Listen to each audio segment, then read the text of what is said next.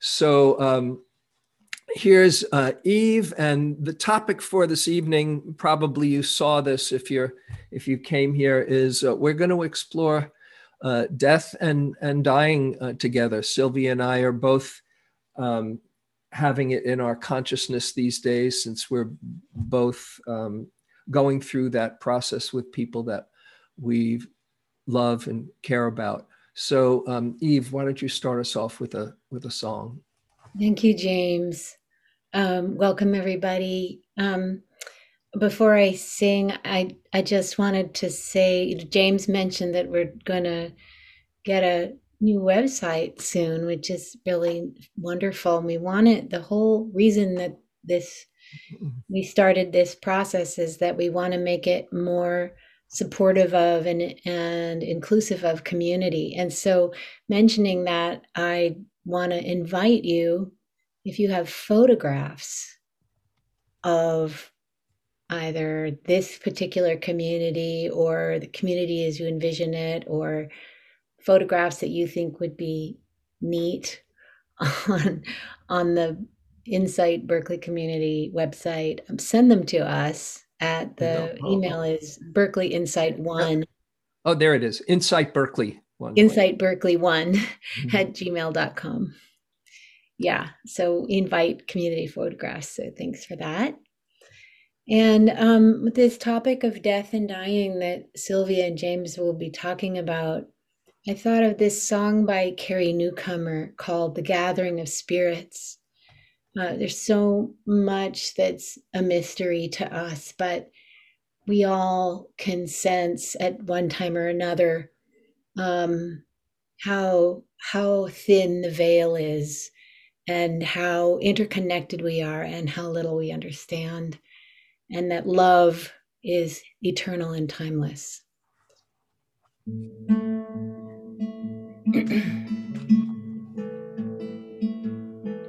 Let it go, my love, my truest. Let it sail on silver wings. Life's a twinkling, that's for certain, but it's such a fine thing. There's a gathering of spirits, there's a festival of friends, and we'll take up where we left off when we all meet again. I can't explain it,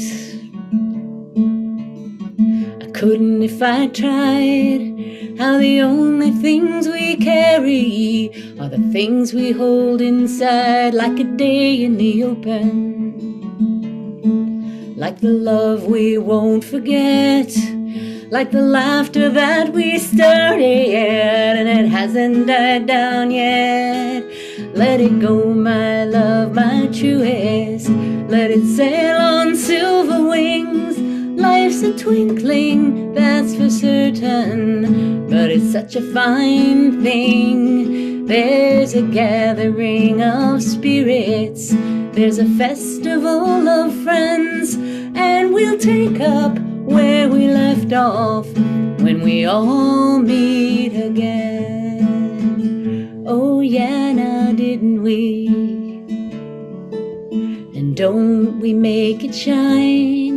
Aren't we standing in the center of something rare and fine? Some glow like embers, like a light through colored glass.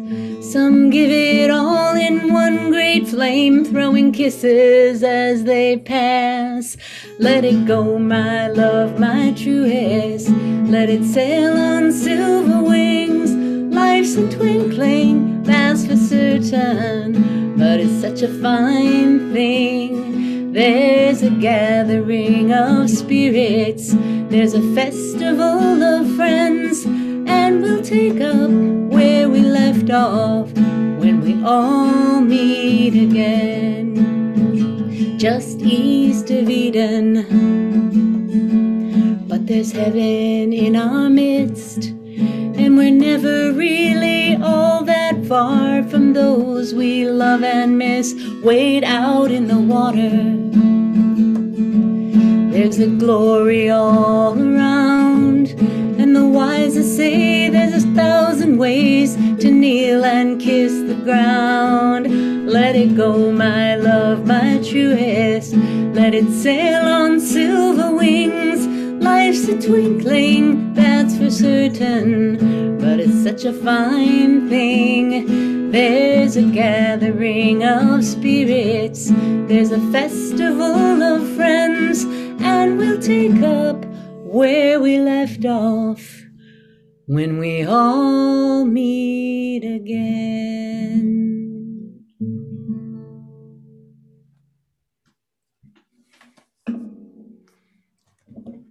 Thanks so much, Eve. Beautiful. So for those, I doubt if there's anybody that doesn't know Sylvia, but just anyway, I want to introduce Sylvia Boorstein, one of my longest term friends and Dharma friends, and has been there since the beginning, even before Spirit Rock. And it's just wonderful to have you, and you've touched so many people with your writing and your teaching, and it's just a real delight to have you and share the evening with you. And what we're going to do, as I said, was I thought it would be good to explore death and dying. Sylvia had just recently lost her beloved partner of 60 plus years, 60, however many it is, Seymour Boorstein, another good friend. And this is just 2 months ago. And was fortunate to be with Sylvia during that process and hear how she was practicing with it. And I wanted to hear a bit about how the Dharma has helped her or held her and informed her in that process. And I also am going through that process with a dear friend, one of my closest friends in the world, my dear friend Stephen, who goes back to 1975. And I've laughed more with Stephen than anybody in my life. And he just found out just in the last week or two, quite by surprise, that as he was not feeling well and went in for a checkup to see what was going on, that his body is filled with cancer, and he doesn't have much time. And he's been practicing for decades and decades, and he's ready to go. And we're just gonna do it right. I'm gonna go down there and visit him in LA in a few weeks and be there with him. And so it's been very much on my mind, and I thought that maybe we could have a conversation together and then open it up for all of us. So Sylvia, why don't you unmute yourself? And one thing maybe to kick us off, as I've said, and then you can just go riff as you will on how has your practice informed or helped you hold both the dying process that Seymour went through and that you accompanied him on, and also the letting go, the grieving process, which is a natural part of that all. If you'd start off maybe saying whatever reflections come to mind. Well, first of all, I'm very happy to be here. And thank you for inviting me. And I've had the opportunity now to look around at who's here. And so many of you I know from one place or another. And I say, oh, there's Phyllis, and there's Barbara, and there's this one and that one. And I'm really happy. One of the benefits of being on Zoom for this whole last year is you really get to have one after another the hit in the heart of, oh, good, look, there's so-and-so, so-and-so, so-and-so, and the delight that comes from that. So I'm glad to see all of you. Those that I know, oh, there's so and so, and those that I don't know, I'm glad you're here. And Reba, I just noticed Reba there. So all the people I know and all the people I don't know. And I, of course, was reflecting on what I wanted to talk about tonight. And I thought I would put it to begin with, and then James and I can go back and forth on this. And especially the question of how has the Dharma been involved. I think that the fact that Seymour was dying, we knew 16 months ago, 18 months ago, that he suddenly, in the best of health, didn't feel well, and found out that he had stage 4 small cell non-smokers lung cancer, which people get. It's a genetic thing that some people get, not from any way that they lived, and not from smoking anything, but the stage 4 meant that it was already out of its primary place and out of the lungs, so it was inoperable. So in essence, we knew for 18 months that this, unless something else intervened, that he would die of this. And for 6 months, there were drugs that he could take that were the newest thing, which did retard the growth of the tumor for a little bit. And so he looked the same as usual, and he felt all right. He took this one little pill every day, and he said, every day I say a prayer to the pill before I take it. And I said, what's your prayer that you say every morning? He said, I look at it and I say, go pill. That's my prayer. So, and for 6 months it worked, and then it didn't, which we also knew was going to happen at some point. When he died, it was just after his 89th birthday. So he really had a long life. And the end of the story is, and at the end of his life, he said, I've had a long and wonderful life. I'm a very happy person. I have a wonderful family that I love. No calamities ever happened to my immediate family. I've had the same girlfriend for 70 years. That's a long time. 3 years of that we weren't married, and then the rest of the time we were married. That's an impossible long time to be with people. People used to tease us and say, when you die, you're going to get stuffed and put in the Smithsonian as a rare and now extinct breed of people. So we lived a long life together, and we had a nice time together. We had a fun time. We played a lot, and we raised 4 children. And coincidental with his dying, as the life was in the last year, visibly every day ebbing out of him, from where he could walk around in the beginning and felt pretty much all right, and to finally he could walk around less, and finally less and less, and finally in the last week was unable to get out of his bed. The energy and the life force was going out of him. And we had the great good fortune of, at the same time, our eldest grandson, now in his 30s, with his wife, were expecting their first baby. So we were getting ready for a great grandchild. And as the life was going out of him, the life was coming in to Colin's wife's womb and growing. And as the life was going out of him, here was this new life getting ready to get born.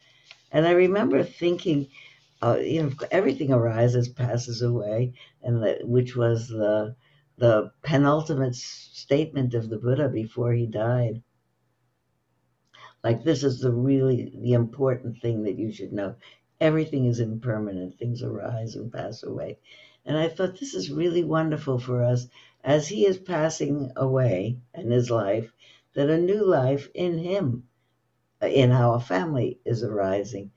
And of course, new life is always arising in the world, and people are at every moment passing away, which was one of the profound moments. I was skipping around and I got some various notes, but on the night that he died, He was here at home, died in his own bed as he wanted to, and I was sitting with him. I was sitting with his body in the bed and sitting nearby and watching him. And the energy had so gone out of them that for the last week he couldn't stand up anymore or get out of his bed. But he could until then. And then in the last day or two, he really couldn't lift his hands or respond very much. And in the last 24 hours, it seemed clear that he was gone and that his body was continuing to breathe and that his heart was continuing to beat. One of the things that we marveled about was that he seemed to be unable to die. He wanted to, and his body was certainly ready to. But he was an athlete all of his life and going to the gym until a year before he died and working out. So his body, his heart was in a good shape. So he was there in the bed, and I was sitting near him, and I was watching the small movements of the sheet over his body that reflected that his heart was still beating, but he wasn't there and he couldn't respond. And I sat there and I wanted so much for him to be finished with this turmoil. He wanted so much to be, but we were certainly waiting it out. Didn't seem to be suffering at that point. But it was very difficult to sit here and watch him, watch his body, try to keep on beating.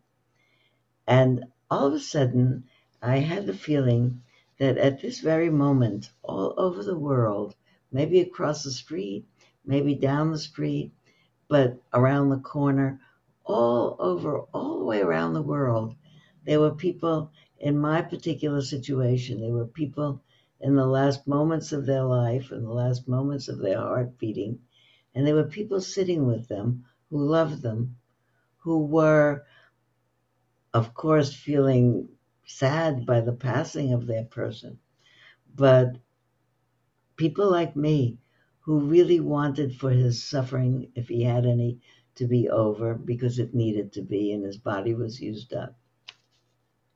But that those people who were in my position all over the world were sharing with me this really strange situation of being with someone that you've loved, someone whose body you've known so intimately for 70 years, and wanting it to stop, wanting it to finish, and having the pain and the tension and I wanted really for him on whatever level he might have had distress, for his distress to end. And all of a sudden I was feeling a connection. I wasn't alone in the world with a dying person that I loved a lot. I was in the world with probably 1 million people at that moment, or 2 million people, or how many people at that very moment, sitting with someone that they love and wishing for them to be at ease and wishing for themselves to be at ease. And I felt accompanied and I felt held up and I felt not alone and I felt okay. And I thought, this is what it means. May all beings everywhere be peaceful and happy and come to the end of suffering. Sometimes I've thought to myself, we say that sometimes at the end of a sitting, we ring the bell, ding, may all beings be peaceful and happy and come to the end of suffering. When nothing, it's just a sweet thing to say. And we'll go out in the world now, may all beings be at ease. Okay. But it feels different. It felt different for me. And all of a sudden, I got it, what that means. Really, may all beings, borning and dying, be well now, and everybody in between. There was a way in which I felt extraordinarily connected to the whole world. So that was the end of the remarks that I was going to make. Mm-hmm. But I had a lot of remarks in between, but maybe we should let James talk a little bit. Let me see if there's something else that I want really to say before James says anything. Well, I would ask you some further questions if you want to, if you're open to it as well. I am, but I want to tell you a cognate story to that because it's equally meaningful to me. Great. I have thought, by the way, over this whole time that it was for me like a very long, intensive retreat because I really didn't go out. I was so quarantine careful because I did not want to bring home anything that could make him sicker in that moment. So I was really scrupulous. Nobody came by. I didn't go anyplace. We have a large personal family, so they took care of him with me. But during that time, he wanted very much to live long enough to see that grandbaby, great grandbaby, get born, and he did. And the day that she was born, I was in San Francisco as she was in labor in the home that she shares with my grandson. She was there with a baby ready to come out. The midwife was there part of the time. Her mother was there. Uh, Colin's mother, my daughter, was there, and I was there. So here's this baby, her mother, her two grandmothers, and her one great grandmother are all there together. And it was an enormous, I'll tell you first, the baby is great and fine and wonderful and beautiful. It was a very, very long and very, very painful labor. We were all taking care, turns ministering to her. And at one point, I was in another room. I was in the next room, and other people were taking care of her. But the sounds of her pain were tremendously painful to hear. She was really, really in an inordinate amount of pain. And I could say a prayer, but I realized that I know prayers to say, but or I could make up one, but I so don't have a feeling of a personal um, being or whatever that I could pray to that would intervene personally. And that was a moment in which I suddenly had the insight that all over the world at that moment there were women trying to push out babies at some degree of discomfort.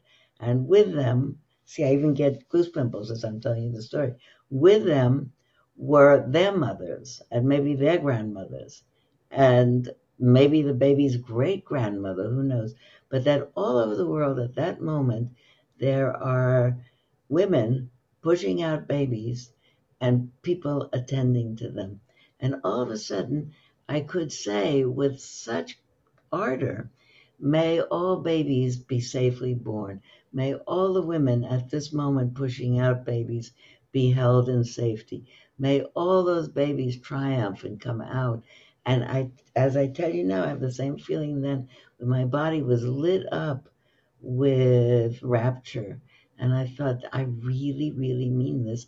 And I really, really felt my body relax into what I felt was a connection with all mothers everywhere pushing out babies. And then I thought that was the first intimation of may all beings everywhere be at ease in what they're doing. And the second one was Seymour's passing. Mm. But I thought, now I really get it about all beings. Now, James asked me something. Beautiful. Yeah. And so it leads into one thing I was curious if you'd share that sense of connection that you were talking about, whether it's people being at the bedside of those leaving or those at the bedside of those coming, and that sense of connection really makes such a difference that we're not alone. Um, and one thing that I was curious, and Jane and I were talking about what to explore with you, after being with Seymour for 70 years, what an adjustment it must be that your partner of all of those years is no longer in the next room or by your side. And I was interested to hear anything you could share about your process of that letting go or and grieving or mourning as as a healthy process, and or just anything you can share about what it's like for you and how your practice is supporting you. Anything that comes to mind around that.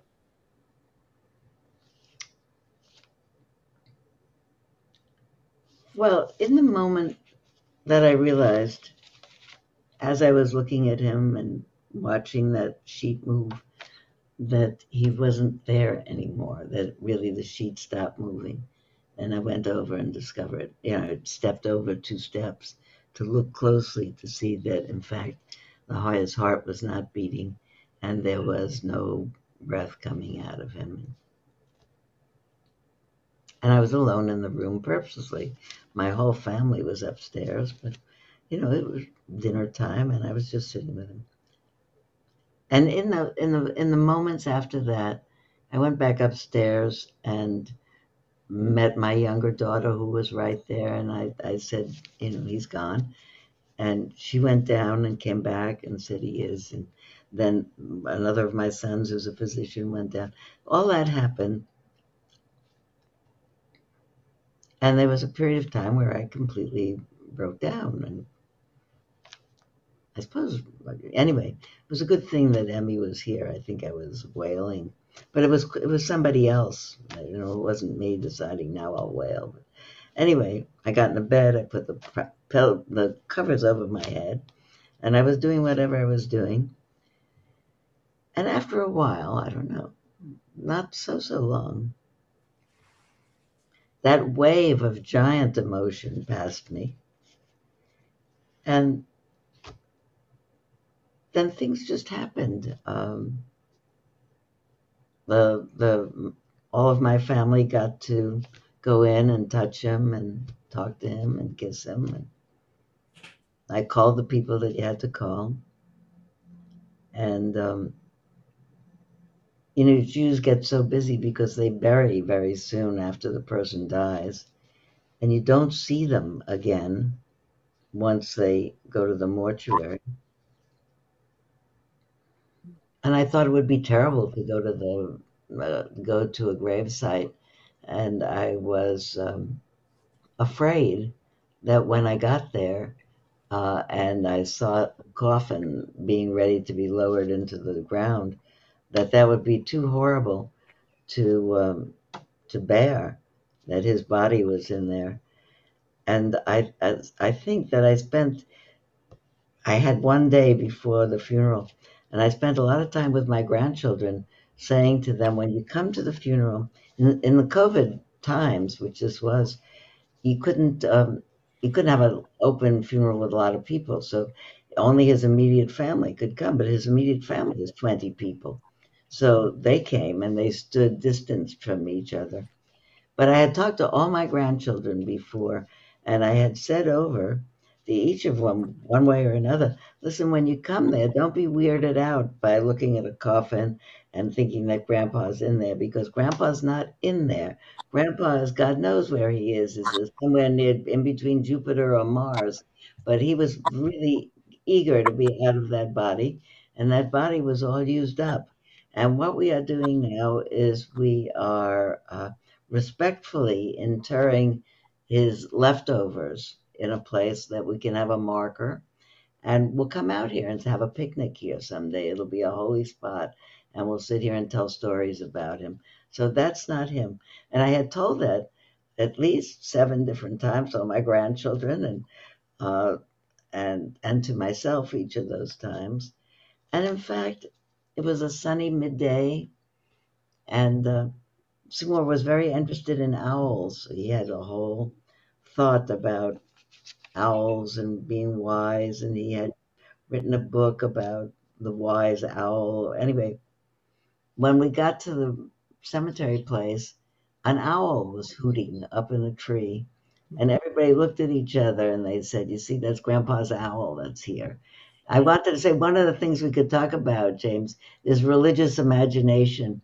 When Eve was singing about we'll meet on the other side in a great gathering, one of the things that I hope you and I explore is that in the time that Seymour was dying, we talked a lot about when you come on the other side, be sure to put in a good word for us. Do you know that that's a Yiddish expression? Anybody here is a Yiddish speaker, I can tell you Yiddish. But what you say to someone who's dying is, wenn du kommst auf die andere Seite, Seite geht der Besseren für uns. It means when you get there on the other side, be a good intercessionary on our behalf.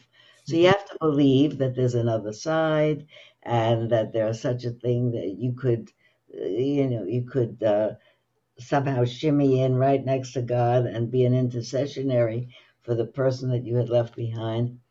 And I knew that you said this to people who died. And I said it to my father as he was dying. My father was a first-class atheist, and he was a scientist. He didn't believe all that stuff. But in the end, when he was dying, I held his hand when he couldn't say anything or do anything. But I said to him that expression, when you come on the other side, put in a good word for us. And he would squeeze my hand when I said that. When he didn't hear me in English anymore, if I spoke Yiddish, he would squeeze my hand. And I said, you want to come on the other side, put in a good word. And the thing is, I don't believe that you can sidle in and put in a good word for anybody, but I love to say it to somebody because it means I love you and I expect that you love me. And you could, and you would, if you could, certainly put in a good word for me. That's what it means. It's an expression of I love you. That's just an expression of I love you. So I don't know where I was going with that, but it wasn't bad to be there. I'm going to tell you one more thing because it's so sweet. I went the other day. I was in a sudden mood to go up to the gravesite. And I went with my daughter and her daughter, not the very same person who gave birth, daughter and granddaughter. We went up there, we sat there, we said a few things. And subsequently, I said to one of my sons, we went up to see Dad's grave yesterday. And he said, oh, I went 2 days ago to Dad's grave. So he said, which one is Dad's grave? Because a few people are buried there and they don't have markers yet, but you can see fresh soil. So I said, well, you know the marker, that's a bench. I sat on the bench, and I think that Dad is two people, a night's move away, 2 people buried, and then one over is where Dad is. He said, oh, phooey. I said, what? He said, I put my seeds in the wrong place. I brought wildflower seeds, and I thought he was the other way. So you're not supposed to plant seeds on the cemetery because they like to be in charge of the decoration.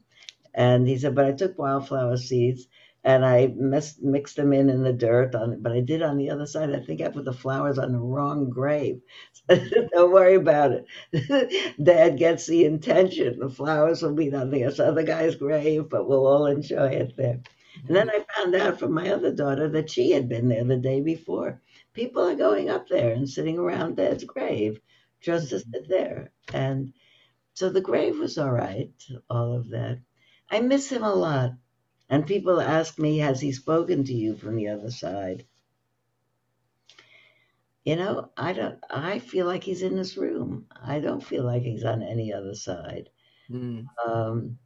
Every once in a while it strikes me. I saw a great movie the other night on the TV all by myself. And all of a sudden I realized he wasn't sitting next to me and I couldn't touch his body and talk to him about the movie and he would have liked it. So all of a sudden in that moment, I felt quite lonely. But usually I don't feel lonely. I feel he's all around. Thank you. You're just reminding me of when my dad died. This is in 1984, and he was 66 when he died, and he also he had cancer, and so there was time to say goodbye. And there were a lot of tears before. He was a very special person in my life. He's the first dedication in my book to Arnold Baraz, who taught me how to love. So, and he was the kind of glue in our family. And so it was quite a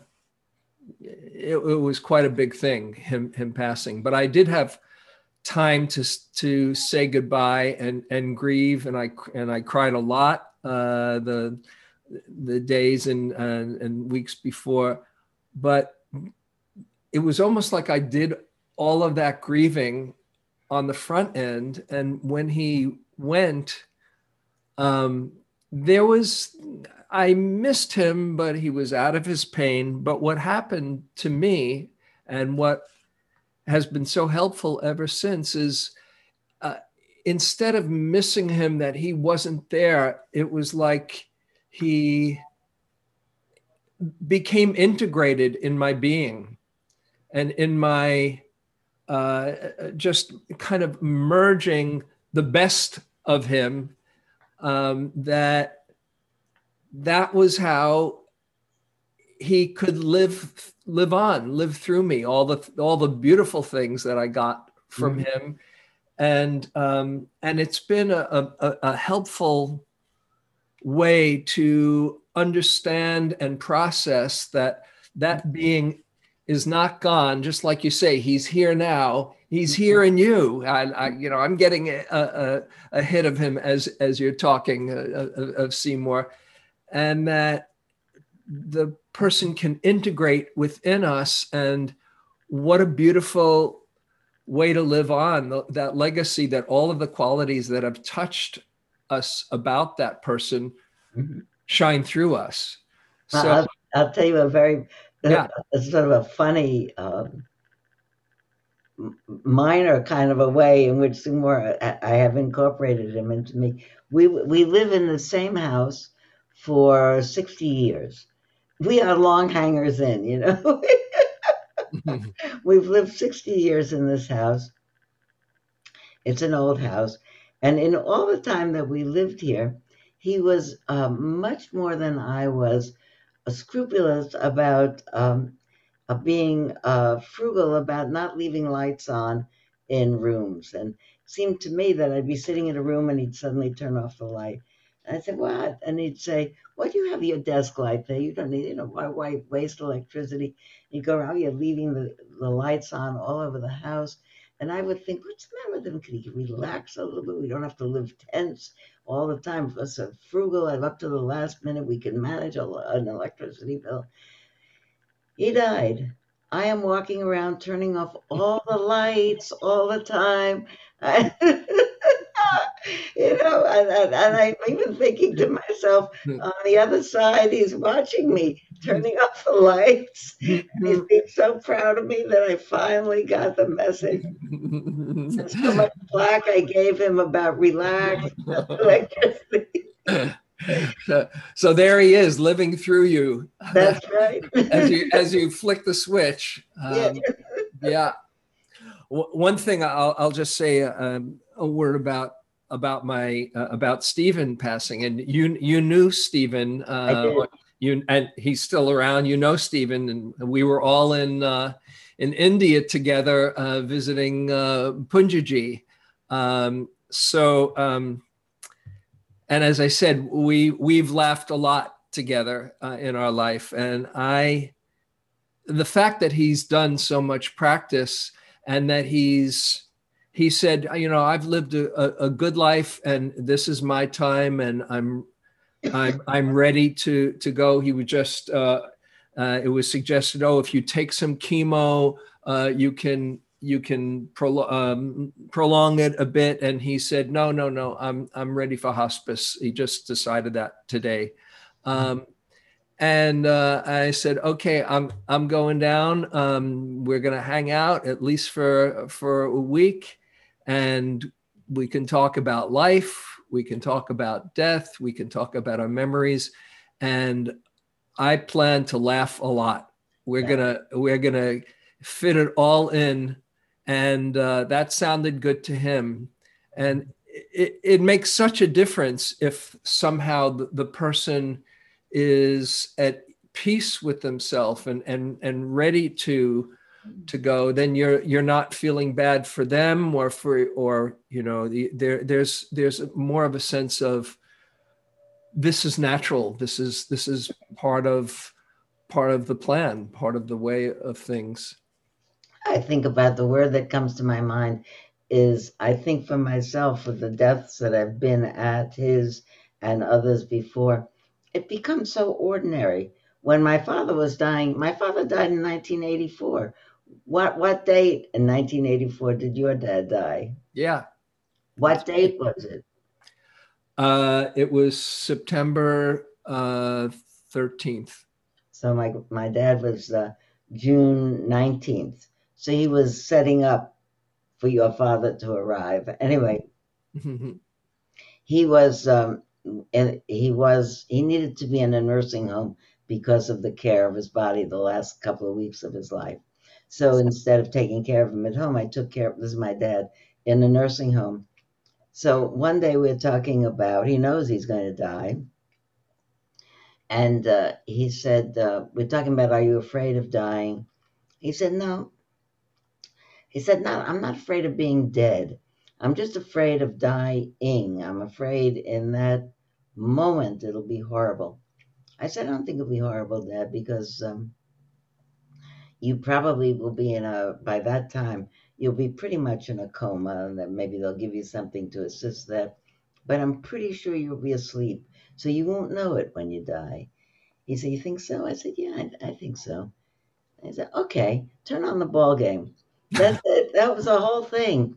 Of, profound. You're going to be there while you pass. You're not going to know about it. Okay, turn on the ball game. Oh, and the same thing happened with Seymour. Like 10 days before he died, he was sitting, we had a lounge chair in the room where his bed was. So when he was still able to get from the bed to the lounge chair, he was lounging. And 10 days before he died, he was like asleep all the day. Maybe he got up once or twice, go to the toilet, come back, sleeping the whole day. We thought, well, maybe this is it. He's just going to exit any minute now. And after the whole day, he suddenly wakes up and he looks at his watch and he says, it's 5:45. Turn on Rachel Maddow. So here's this holy moment. I think he's going to transit out of one world and into the next. Turn on Rachel. Okay. And he's got his priorities straight. Yeah. Yes, to get up to the last minute, not to miss the last minute news. When you were saying that it's just, it just becomes natural. There's something, and the Buddha suggested this, that I've taken to heart, of really practicing your dying. Mm-hmm. There's one discourse the Buddha talks about the elephant's footprint. Compared to all the other animals, the elephant's footprint is so much larger and more impactful. And he says, in the same way, all the meditations, mindfulness meditations, the most profound meditation and contemplation is that of your death. And in this discourse, he says, how often do you think you should think about that? And the monks say, at least every week. And he says, no. And then some others say, well, at least like 3 times a week. No. Then someone say, how about every day? No. How about every hour? No. He says, every breath. Yeah. This is how you should realize that in every moment your life can end, so that you wake up to this moment. But in practicing, and I've done this many times, I lead meditations where people go through their death, and who knows if it's going to be that way, but I have imagined and rehearsed just that. How present can I be, if I am present, for the end, and can I let go gracefully into the mystery? And so that's a practice that is really encouraged in this teaching. Yeah, and each time I hear those kinds of stories, I had a friend who died 15 years ago at least. She wasn't old, but anyway, She died after a long battle with cancer. And I was visiting her. Um, uh, Her wife was there with her, uh, sitting at the other side of the bed, and she was looked asleep, but she looked really almost like in a coma, so quiet, hardly moving for a long period of time, and hours, in fact. And we wondered about maybe she's just going to slip away. And suddenly she woke up and looked around, and she said, "Oh, I'm still here." So, and Judy and I both said, "Yes, you're here." So we thought that you were maybe on the other side or on your way on the other side. Did you see anything special while you were there? She said, "No, I just had a really good sleep." And here I am back again. And then she died sometime later. Mm. But one of the things that this is doing for me is it's not seeming so cosmic. It's like a normal. Like usually you go to sleep and you get up in the morning, go to sleep and you get up in the morning, and then you don't. And there's other people are getting up in the morning and going to sleep, and the world is every day circulating people. That was my biggest sense from being. We are just in the cosmic arising and passing away. Um, there was once a cartoon that I had pinned up. I'd probably gotten it out of the New Yorker. And the cartoon is of a room, and the room has a conveyor belt in the middle. Like a person gets on the conveyor, and there's a door on one end, and there's another door over here, and people come in. On this end, there's babies coming in, and they step onto the conveyor belt, and you see the conveyor belt has a baby on all fours, and then a standing up child, and then a bigger child, and then a bigger child, and then an adult child, and then past the adult child, and a smaller one, and a bent over one, and a bent over one, and one with a cane, and one walking out the door. And there was a big sign on the wall behind. There's no caption. There's just a big sign on the wall, and it says "No loitering." You know, you come in, you get on the conveyor belt, and you get off at the end, and that's all. It's just like that. Your genes, maybe if you've propagated yourself, your genes go marching on, but they don't have to be my genes. If I teach something and somebody learns it and they tell it to somebody else after I'm dead, that's as good as my genes marching on. I think we have creating our afterlives all the time that we're alive. I don't know about coming back. I don't spend a lot of time thinking about coming back. Yeah, who knows? But it is a very mysterious thing, you know, when you say it's very common and natural, and yet if you've been at the side of somebody leaving, it can be so profound and mysterious. Yeah. Life somehow, where does it go? And that opens us up to a whole other inquiry into the mystery. I like to think about that. Somebody said to me about being with somebody as they left into the mystery. And I'm perfectly happy with that. I don't have to know what happens. It's mysterious. Yeah, we're nearing the end, and I thought of just opening up the chat box in a moment, but just wanted to say that the Buddha, another one of the Buddha's encouragements, is to every day the 5 remembrances that this body will grow old, this body will become sick, this body will die. Everyone and everything near and dear to us, we will be separated from. Mm-hmm. And we are the owners of our karma. Our happiness and unhappiness depends on our actions. And he says, reflect on this every day, not to bum yourself out, but just to to know the truth and not be surprised by it, and also see how precious this is, and to really be there for the relationships in your life. So I think the important thing is that one about see how precious it is, so that all the talk about where everybody's dying and as soon as from the beginning it's on the course to the dying is true, but that you could make every moment count until the last moment.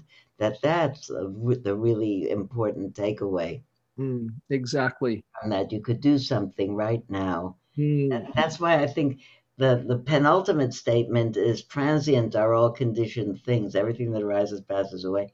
But I love the translation of the last sentence, which is my rendition, which is from Andrew Olensky, is move into the future with confidence.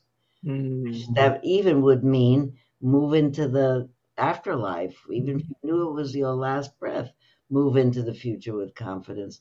But because this minute, if I'm alive and I'm going to have another minute, I could move into it with confidence and with enthusiasm and with compassion for everybody else who's making their way through this fraught life.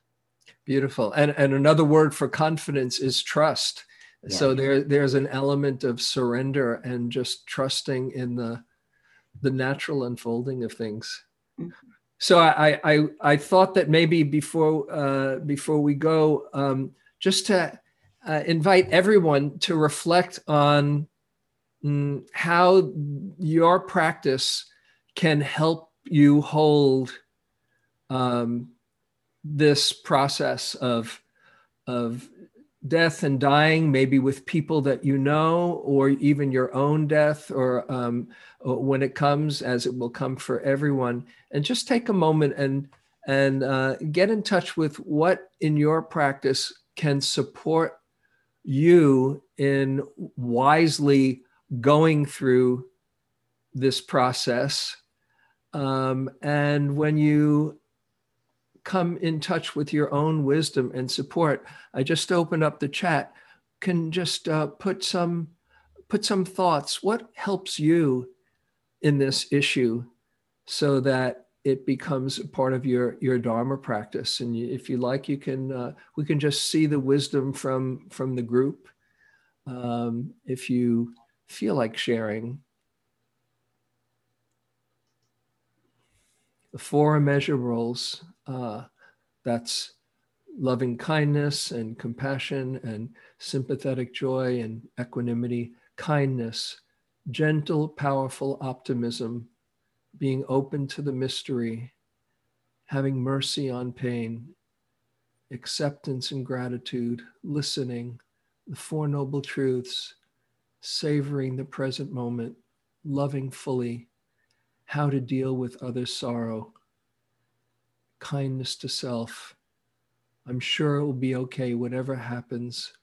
You can look for yourself for all of these wisdom, but we have the wisdom inside of us to be held and supported in this natural part of the process.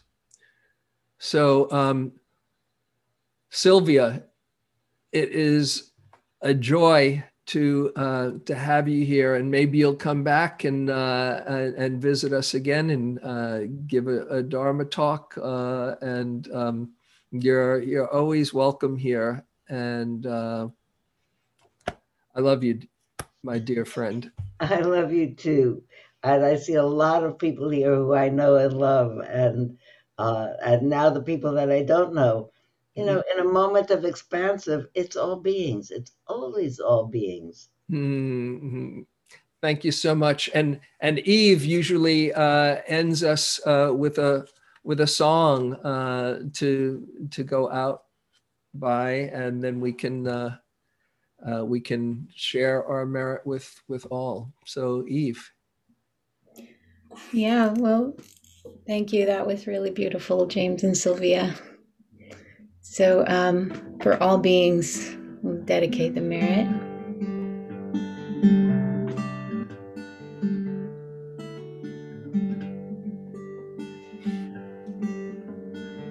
May every living being, our minds as one and radiant with light, share the fruits of peace with hearts of goodness, luminous and bright. If people hear and see how hands and hearts can find in giving unity, may our minds awake to great compassion, wisdom, and to joy. May kindness find reward. May all who sorrow leave our grief and pain. May this boundless light meet the darkness of our sacred night. Because our hearts are one, this world of pain turns into paradise. May all become compassionate and wise. May all become compassionate and wise. Thank you, and thank you, Eve and Sylvia, and just a moment to share all the goodness that comes from our being here together this evening and from our practice. May we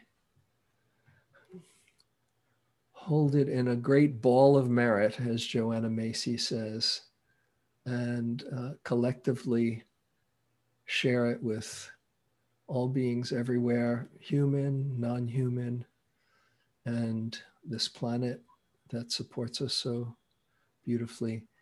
May all know the deepest peace and happiness. May all be free of fear. May all share their love well. May our coming here be for the benefit of all.